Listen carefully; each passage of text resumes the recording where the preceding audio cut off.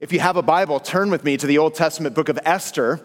I find it very relevant because this is the story about how the people of God were persecuted, were about to be annihilated. The ancient story of the Jewish people living in the great Persian Empire. But in God's providence, one woman courageously risked her life, a Jewish woman named Esther, who became the queen of Persia and used her position and her power to save the Jewish people. And there are many lessons that we've been learning over the last 2 months. And today we learn about what it is that leads us in the right direction, living in a disconnected world, and what could keep us from going in the wrong direction. So today we're in Esther chapter 7, and as we've been doing over the last few weeks, I'm going to pray, I'm going to introduce the theme, and then we'll read through the text together. So let's pray this morning as we prepare our hearts for God's word. Heavenly Father, we are so grateful that you have been faithful to your people time and time again across time and space. And may we find encouragement today that in the midst of these times in which we're living, you continue to be faithful. And I pray that that truth would keep us, or for some of us, place us on the right path and keep us from the wrong path. So Spirit of God, would you quicken and open our hearts as we open your word. Speak to us as a community. Speak to us as individuals. You know what we need to hear. And we're inviting you to speak. And we ask this in Jesus' name. And everyone said, amen. Well, in my humble opinion, movie spoilers are the worst. Anyone a fan of movie spoilers? I hate them. My kids do it all the time, especially my oldest. We're going to watch a movie. My oldest, she's already seen them all. She's like, oh, is that the one where everyone dies? And I'm like, really? You just spoiled it. However, I read an article a while back called The Psychological Benefits of Movie Spoilers. It's a real article. It's hilarious. For some of us, movie spoilers are evil. However, the article states, if you know how the story ends, you end up paying more attention to how the characters got there. After all, we not only read a book or watch a film to find out how it ends, we want to know how they got there. Nobody goes to see Romeo and Juliet or reads the book saying, wait, don't spoil it for me, because we all know everybody dies. Sorry, just spoiler alert. If you didn't read it in high school. We not only want to know where the characters end up, we want to know how they got there. And this makes us reflective. What do we learn from where others end up and how they got there? Because if we pay attention to where others end up, we'll pay more attention to where we're headed and where we might end up. I say that because in Esther chapter 7, we come to a climax of the story for two of the main characters that we've learned about in this ancient book, Esther and Haman. Esther's narrative ends in victory. Haman's narrative ends in tragedy. And we're meant to ask when we get to this point, how did they end up in these places? What were the characteristics that led them there? And what are the lessons for us today? Where will we end up? And how will we get there? In the story of Esther, we've learned that this is a story about how one woman's courage saves the entire Jewish people from genocide. By way of reminder, King Xerxes ruled one of the most powerful empires in the history of the world. When the book opened, we learned that he deposed his first wife and chose Esther to be his new queen. At the time, he did not know that she was Jewish, and it probably wouldn't have mattered to him, except that as the story goes along, King Xerxes' right-hand man, Haman, an enemy of the Jewish people, obtained legal permission to annihilate all of the Jews. Esther finds out about this because of the evil intentions of Haman. They were made known because Haman ran into a man named Mordecai, Esther's older cousin, the man who refused to bow to Haman. It left Haman furious. and he orders this decree to kill all the Jewish people. What he doesn't know is his queen is also Jewish. Esther is in a situation. She has an opportunity. And we learn that she risks her life and she requests a banquet with not only the king, but also Haman. A banquet, a feast where she would make her plea to the king to spare the Jewish people from Haman's genocide. It was a huge risk. But here in Esther chapter 7, we learn where these characters end up. And at this feast, we not only find drama, but we also find lessons of what becomes of them and how. And if we listen this morning, we can learn about what it is that leads to victory, what it is that leads to tragedy. And by learning from what becomes of them, we might be able to learn what will become of us. And the first lesson that we learn is this. When we look at the life of Esther, in summary, we learn that faith will lead to victory. And that is good news. The crisis for the Jewish people has become personal for Esther, to the point where we learned in previous chapters that she risked approaching the king uninvited, a move which could have resulted in death. But it doesn't. And when the king asked her what she desired back in chapter 5, she bought herself some time. After all, this is a tricky situation because in bringing the needs of the Jewish people before the king, she will also be accusing the king's right-hand man, this man Haman. So she buys herself some time. She strategically plans a feast with only the king and only Haman, and there, in a moment of courage, she lays it all out on the table. Look at verses 1-6 of Esther chapter 7. And so the king and Haman went to Queen Esther's banquet. And as they were drinking wine on the second day, the king asked, Queen Esther, what is your petition? It will be given to you. What is your request? Even up to half the kingdom it will be granted. Then Queen Esther answered, if I have found favor with you, your majesty, and if it pleases you, grant me my life. This is my petition. And spare my people. This is my request. For I and my people have been sold to be destroyed, killed, and annihilated. If we had merely been sold as male and female slaves, I would have kept quiet, because no such distress would justify disturbing the king. King Xerxes asked Queen Esther, who is he? Where is he? The man who has dared to do such a thing. And Esther said, an adversary and enemy, this vile Haman.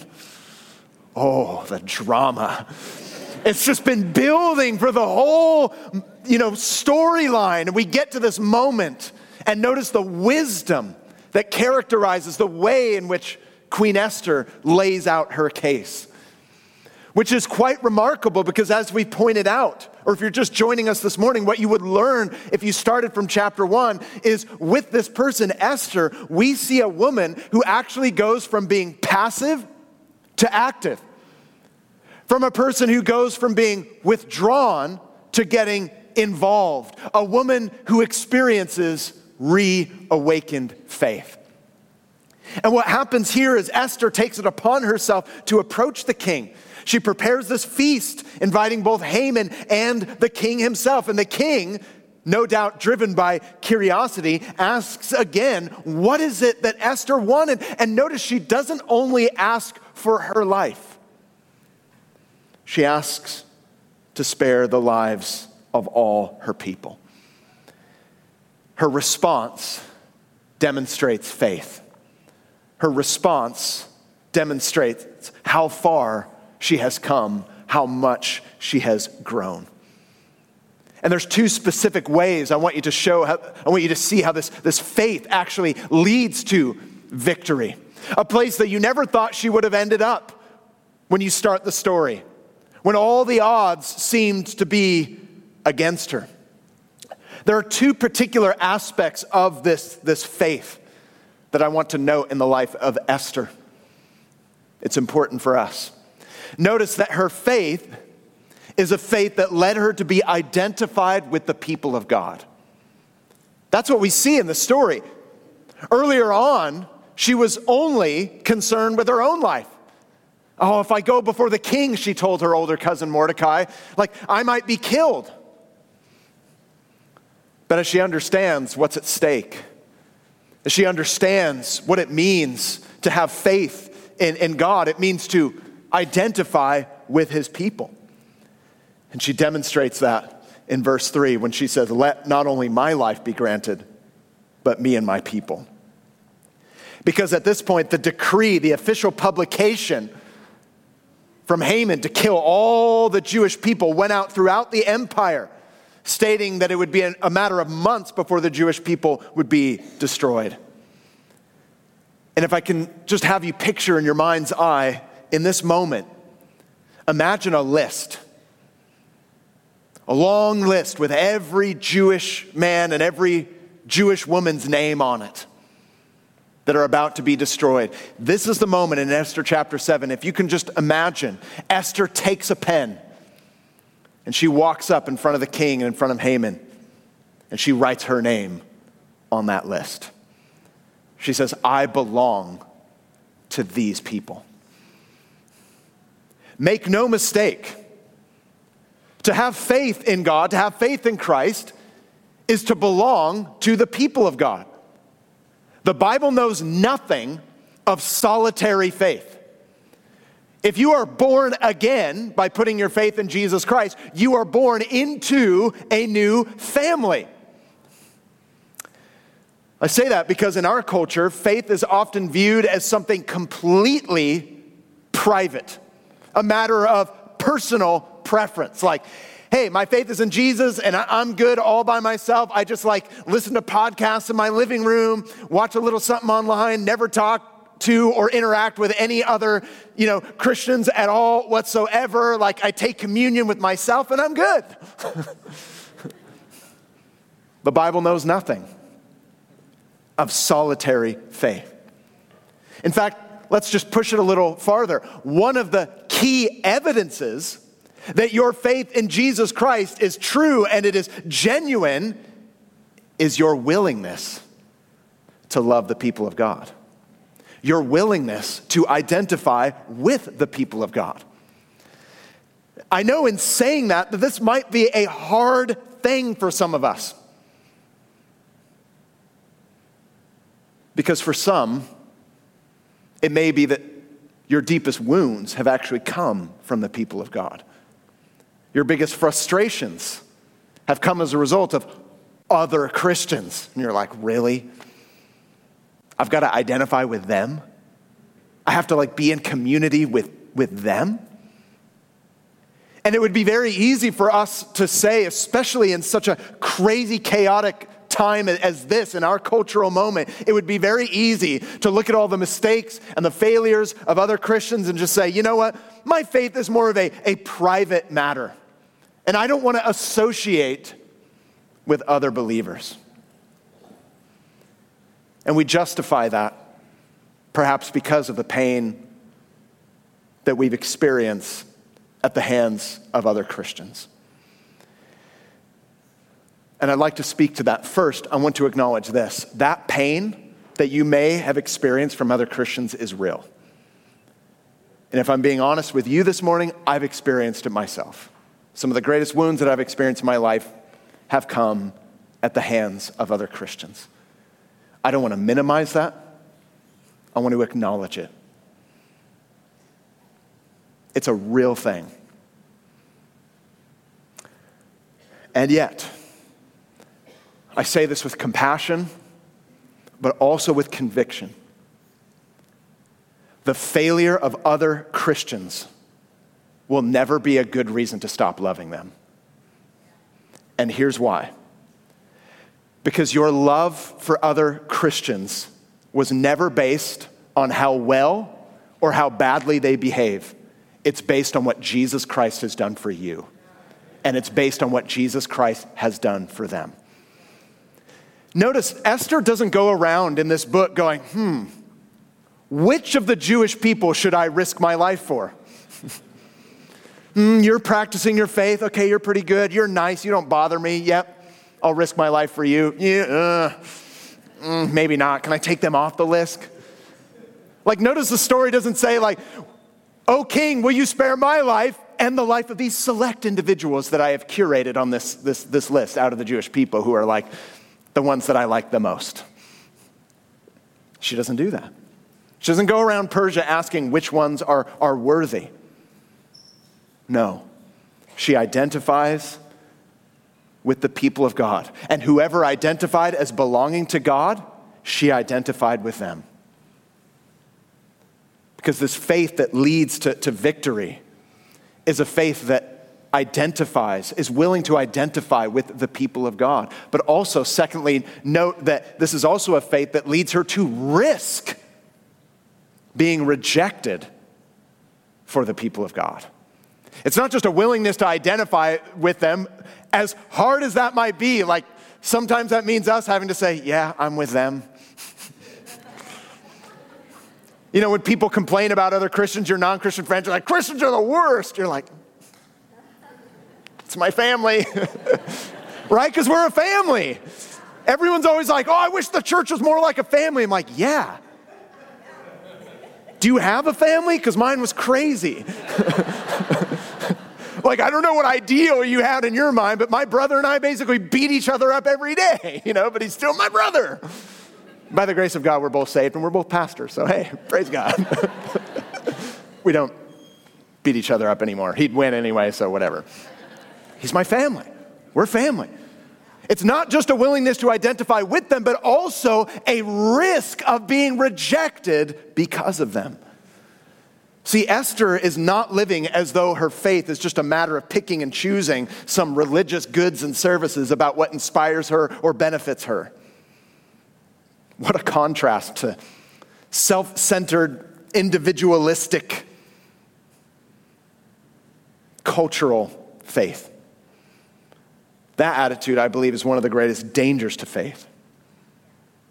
But by way of contrast, this woman models purpose. She demonstrates selflessness, not with a private spirituality, but a public faith which seeks and is willing to sacrifice for the good of others.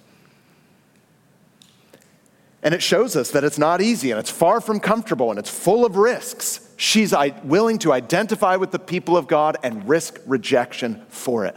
Notice there's no immediate or practical benefit for her. She probably could have gotten away with things because she was the queen.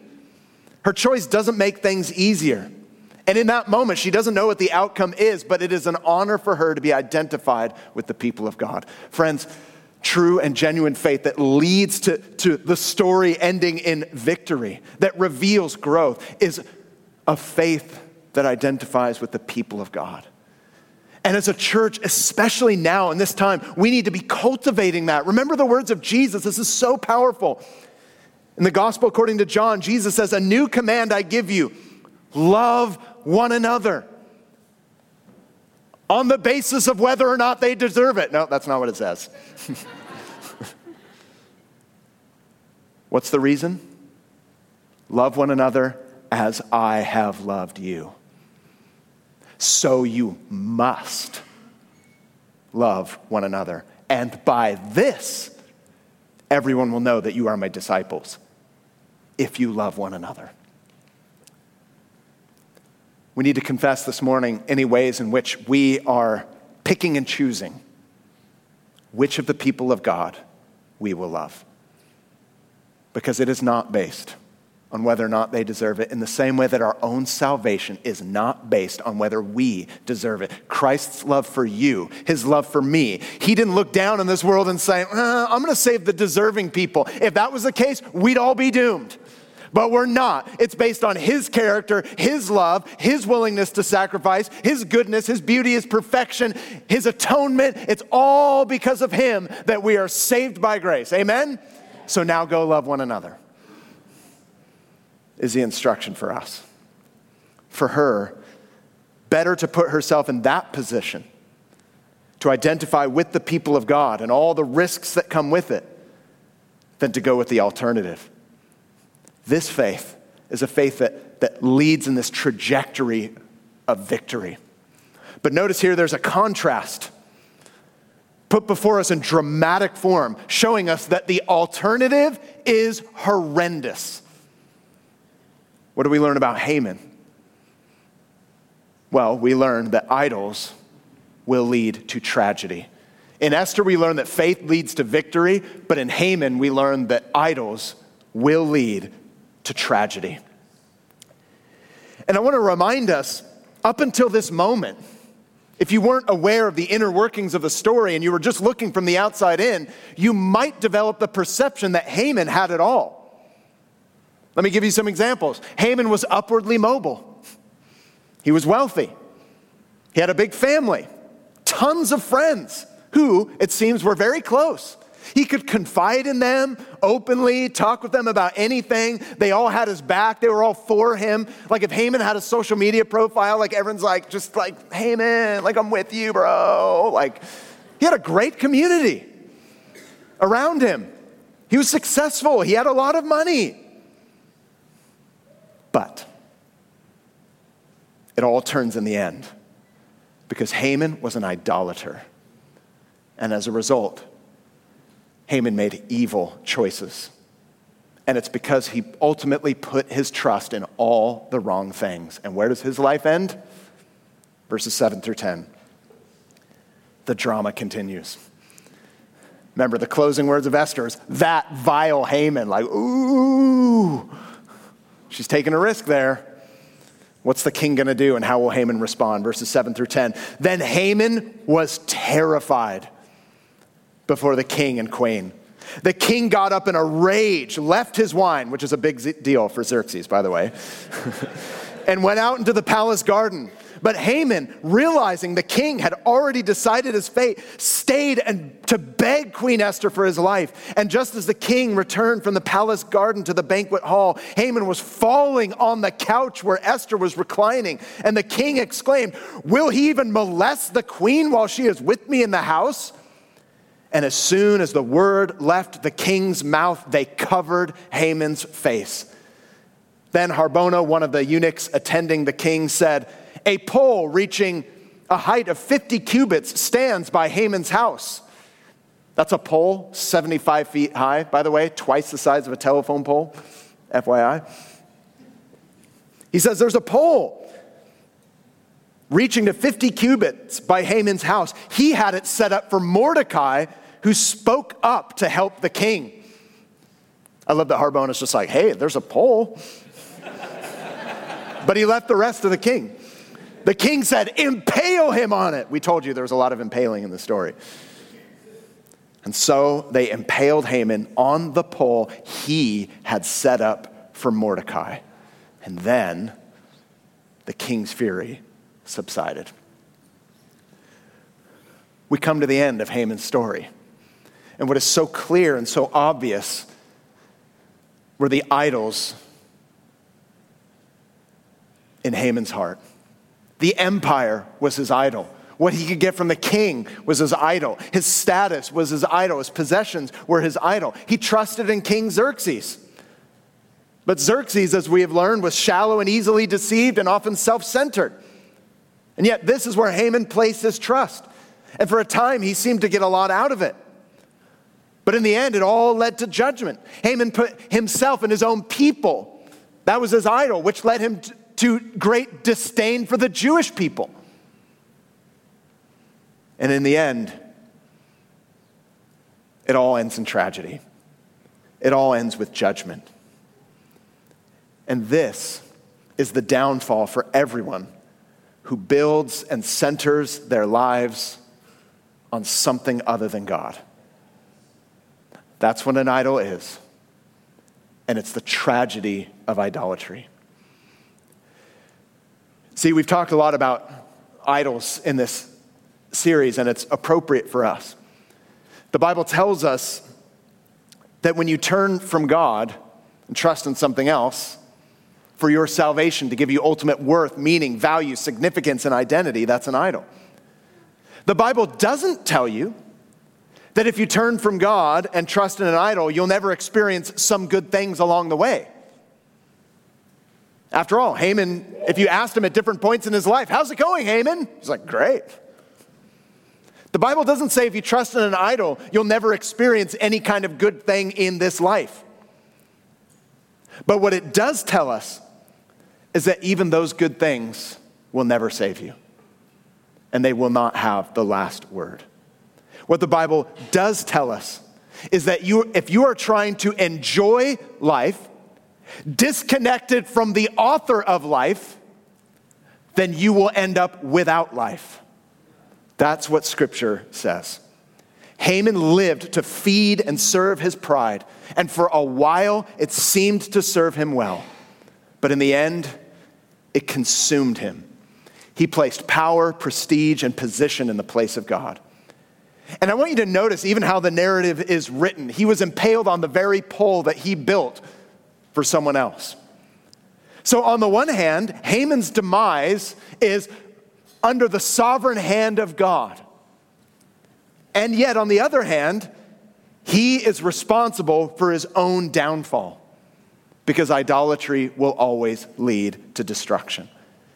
This is also true of eternal judgment. Anyone who rejects God and ends eternally separated from God the day that they die will be ultimately responsible for their own fate. C.S. Lewis famously said that hell, the door to hell, is locked from the inside. When you give your worship to anything other than God, it will not free you. It will enslave you and ultimately ruin you. Things might seem to go well for a time, even if you're not trusting in God. But there's a couple of truths that need to be stated this morning as we're looking at Haman. And one of the truths is this: never mistake God's silence for his approval. Before I was a Christian, living my own particular brand of a sinful life, I assumed that because lightning bolts weren't coming down from heaven that I was good. I would do an evil thing, nothing happens, I'm like, cool, I'm good. Go sin, nothing happened. The kid that kind of touches the thing, the cookie jar, touch, okay, there's no trap. My parents don't have the Nest cameras on, I'm good. Apparently I can take a cookie, no consequences. That's how it was for me. And there might be some who are living in that way, hey, I'm good, and what's worked for me so far will probably work for me forever, because right now I'm good. Some of you this morning may have turned from God, or you've never turned to him at all. And yet there's no lightning bolts for you. Things might seem to be going well at the moment. You've got a good job. You've got the money, the relationships you need. But friend, if that's you, do not mistake God's silence for his approval. God's silence is actually his patience, calling for you, waiting for you. And the fact that you're here right now is his appeal to you to turn to him. Never mistake God's silence for his approval. But there's a second truth.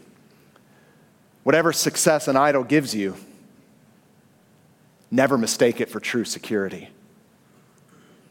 Haman's tragic end highlights the heartbreaking and ultimately disastrous end for whoever places their trust in an idol. It will not end well. The Bible tells us that it will end in eternal separation from him. Now, a person's downfall may, of course, not be nearly as dramatic as Haman's. But if we trust in what we can find in this life alone, what confidence do we have beyond the grave? Haman's life displays this in a dramatic way. Idols will always break the heart. They'll promise everything, and in the end give you nothing. Haman placed his trust in the wrong king. If you're placing your trust in the wrong king this morning, this is God's loving wake-up call to you. Maybe you're a Christian and you know that you're engaging in these patterns of sin and you're like, that's fine. I've lost nothing yet. That's not God's approval. That's his patience. He calls to you. He loves you. He says, turn back. Don't harden your heart to me. And if you haven't placed your trust in Jesus, this is God saying to you, I brought you here for a purpose. I brought you here to hear good news, that you can be saved and that you can have eternal life with me. Turn from sin. Don't trust in those idols. They'll never save you. Trust in Jesus Christ today and be saved. And your life will not end in tragedy. It will end in victory. And that is true for everyone who places their trust in Jesus. And that's actually the last point. What we need is the faithfulness of Jesus. Idols that always break to the heart. Faith, genuine faith, will lead to victory. Why? Because Christian faith is trust in the faithfulness of Jesus. Though God is never mentioned in the book of Esther, we said in the beginning that he's silhouetted, working behind the scenes to bring about a miraculous deliverance against all the odds for the Jewish people. And I want you to know this, even the enemies of the Jewish people, they knew this story. They knew about the faithfulness of God. I want to highlight this. Haman's wife in a previous chapter even acknowledged this. You might remember Esther chapter 6, verse 7. She says this, along with Haman's friends, since Mordecai, before whom your downfall has started, is of Jewish origin, you cannot stand against him. You will surely come to ruin. If you're watching this like, on Netflix, you hit pause. You're like, whoa.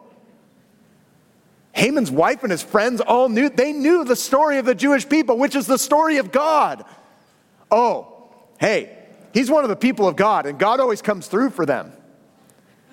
Which, by the way, it's crazy at times when even us as Christians, we don't have faith in God, and even unbelieving people are like, hey, isn't your God faithful? And you're like, oh, right.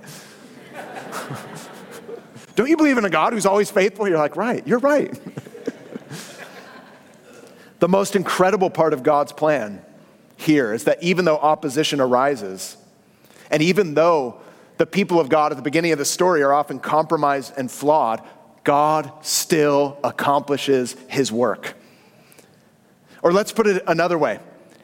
It was possible for the people of God to be confident back then that Haman's plan to destroy them would never ultimately win. But, and this is a very important point, not solely because of their confidence in Esther, nor in King Xerxes. Mordecai acknowledged this in an earlier chapter, the faithfulness of God. Chapter 4, verse 14, when he's pleading with his younger cousin, Esther, to make a case before the king, and she's struggling when she's like, I don't know if I should do it. He says this, for if you, Esther, remain silent at this time, relief and deliverance for the Jews will arise from another place. Remember that? Mordecai's like, look, even if you don't do it, it's going to happen because God's the one that does it. It's going to come. So for us, why should we be confident about where we will end up? And here's the answer. Because we have a God who always keeps his promise. We have a God who always keeps his promise.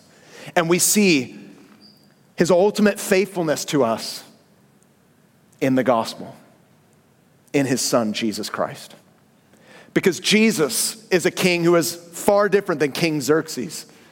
Jesus cannot be manipulated or deceived or coerced. He is righteous and always does what is right. But it goes beyond that. Jesus is a king who, instead of being concerned with his own interests, has looked out for our interests.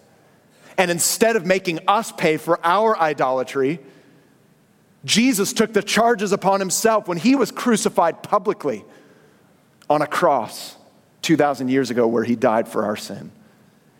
And on that day, Jesus attached his name to the fate that we deserve so that we could get the fortune that he deserves. It was as if 2,000 years ago when Jesus died, he went up to that list with all of our names on it, our list of condemnation. He crossed it all out and put his name there and says, I'm going to die on their behalf. It's faith in him that leads to growth and victory in the end, because faith is about trusting in the faithfulness of God. So this morning, as we respond and as we worship, here are a few reasons that you can be confident about where you're going to end up and how you can get there. Encouragement for your heart. And the first is this: his faithfulness redeems your past. Some of you might struggle with your past thinking, oh no, I don't know if my story is going to end well because look at what I've done in the past. Brother or sister, if that's you, you need to know God's faithfulness has never depended on the perfect faithfulness of his people. Never has. Read the Bible. The Bible's full of history of God bringing about his perfect work through imperfect people. Now, this does not mean that we should throw aside our responsibility or the call to obedience. No, in fact, his love and his faithfulness drives us towards this. It actually motivates us. But the point is this: even when we fall or we flounder or we fail and don't get it right, God is faithful. His redemptive work is based on his character and his ability. And that's why the Apostle Paul said to young Pastor Timothy, if we are faithless, God remains faithful because he cannot deny himself. And that's good news. His faithfulness redeems our past. But secondly, his faithfulness secures your future. You worried about the future? Don't be. If your faith is in Jesus, you can have hope for the future because of what Jesus Christ has done in the past. He died, but he rose again, and he lives right now forever to intercede for us, and he's going to come again, and he's going to make everything right, and he's going to bring you with him. He's going to raise you up in glory. And on that day, when you say, or if you were to say, how did I end up here? Your answer is not going to be because you got it all right. Your answer is going to be because of the faithfulness of Jesus. And that leads to the third thing right now. His faithfulness empowers your present. Right here, right now, God is faithful on your behalf. What an encouragement for us, friends. Church, we do not have the wisdom, the power, or the strength to do and be all that God wants us to do and to be in the year 2021. If hope rested on our own ability, we should shut the doors of Reality Ventura today. And I'd be the first to do it and lock it. But the good news is it doesn't rest on us. It rests on the power of God. It rests on the power of the Holy Spirit. It rests on God's ability to change us, transform us, use us, and work through us, and even at times in spite of us, and that's good news. And that's why conviction is a good thing.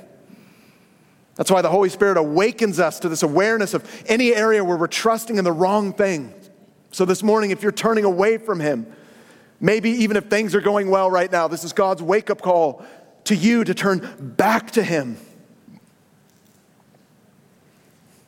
Confess and repent and receive his forgiveness that was secured through the cross. Because it was there on the cross that all the righteous wrath of God was poured out on Jesus because of our sin.